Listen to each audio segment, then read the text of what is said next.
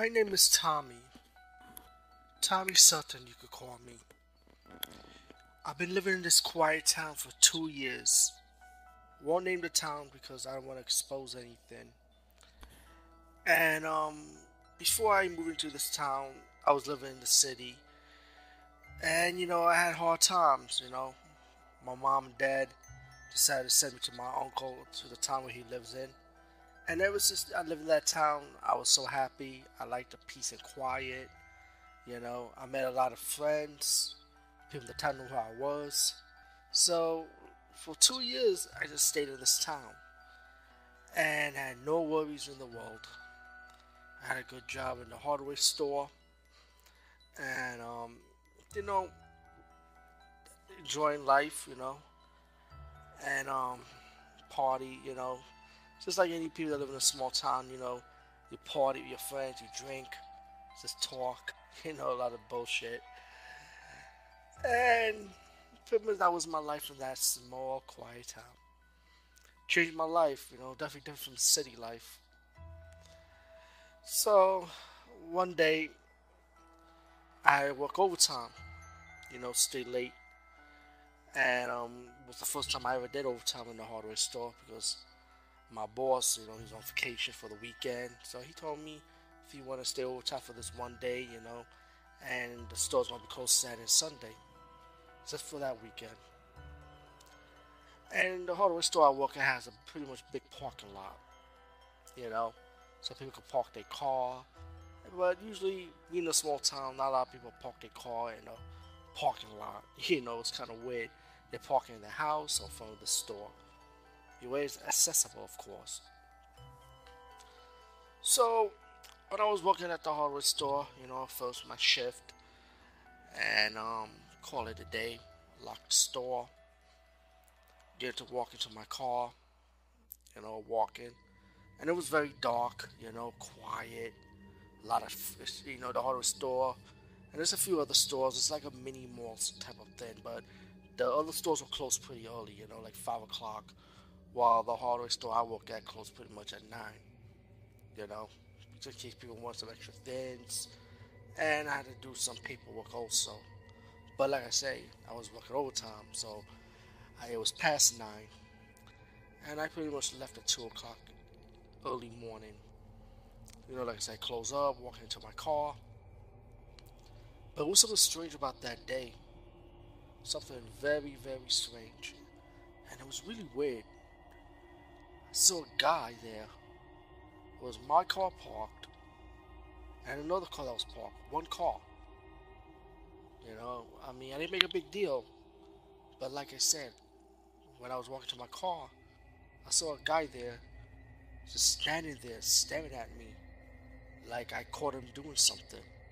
You know, Tall guy, had a long coat, you know, and of course he was wearing black, you know. And as used to being from the city, people that wear black all the time, especially late night, early morning, people in the streets that I know of say, hey, is either they are selling drugs or they doing something, carrying guns, doing something slick. But again, I wasn't in the city no more. I was in a town. So the guy just stares and stares at me. I didn't really have a good look at him, but I could just tell it was just something creepy about the guy. But I know one thing, like being living in the city, I had that city mentality with me in the town. If anybody touches me, I will defend myself. And to me, it looked like the guy was by himself. So it's not like he had 2 or 3 people with him. If he did, I better run to my car fast and drive off. Because I'm no Bruce Lee. You know what I'm saying? But when I was looking at him, making sure he ain't making a move at me or nothing, make sure he's not running at me or nothing, I looked straight at him. He's looking straight at me. As I walked to my car, I noticed something by the window of his car. A second person. But the person did not turn their head or did not get out the car. So I was just like, okay, is this person maybe could come out could attack me.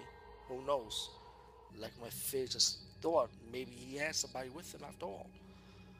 But anyway, I was able to open my door, close my door, and he was still standing there in the same spot, same pose, like he haven't moved yet. Not even a flicker, matter of fact.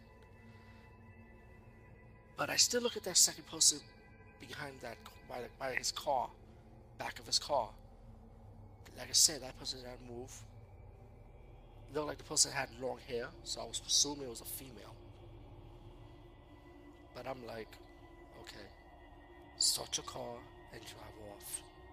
So I drove off, and still looking at the guy, still standing in the same pose, haven't even moved, even when I moved my car, and when I drove off. So I drove off, didn't want to think about it again. I said, hey, I'm only doing this overtime only one time, and it was the first time me even late at the job. So when I got home, took a shower, brushed my teeth, sleep. And then the next day got started, start a new day. And like I said, the hardware store was closed for the weekend since my boss was on vacation. And I got a break. So I went hang out with my friends, to the bar, drinking.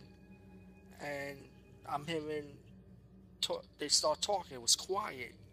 It was something different. And they were telling me, did you hear what happened? Somebody got killed. I'm like, what do you mean somebody got killed? Some woman got killed. I'm like, a woman got killed? And I was wondering, was this female from the town? They said no, it was an outsider. So I'm like, in my mind, like, a woman got killed. And I was thinking about that day of the woman, of a figure that looked like a female in the back of that white car. And that guy. So I said to myself, could that female have been a victim of this person? Have I caught a killer in an act? And maybe that's why that person was staring at me. Because what if that person was alive? Maybe I could have done something to save that person's life. Or maybe I should have called the cops. And maybe they would have done something. But I would never know. And to be honest with you, I never told that story to this day. But still now. Very, very scary moment in my life. And ever since that day, I moved back to the city and said to myself, you know what? City life isn't that bad as I thought it was.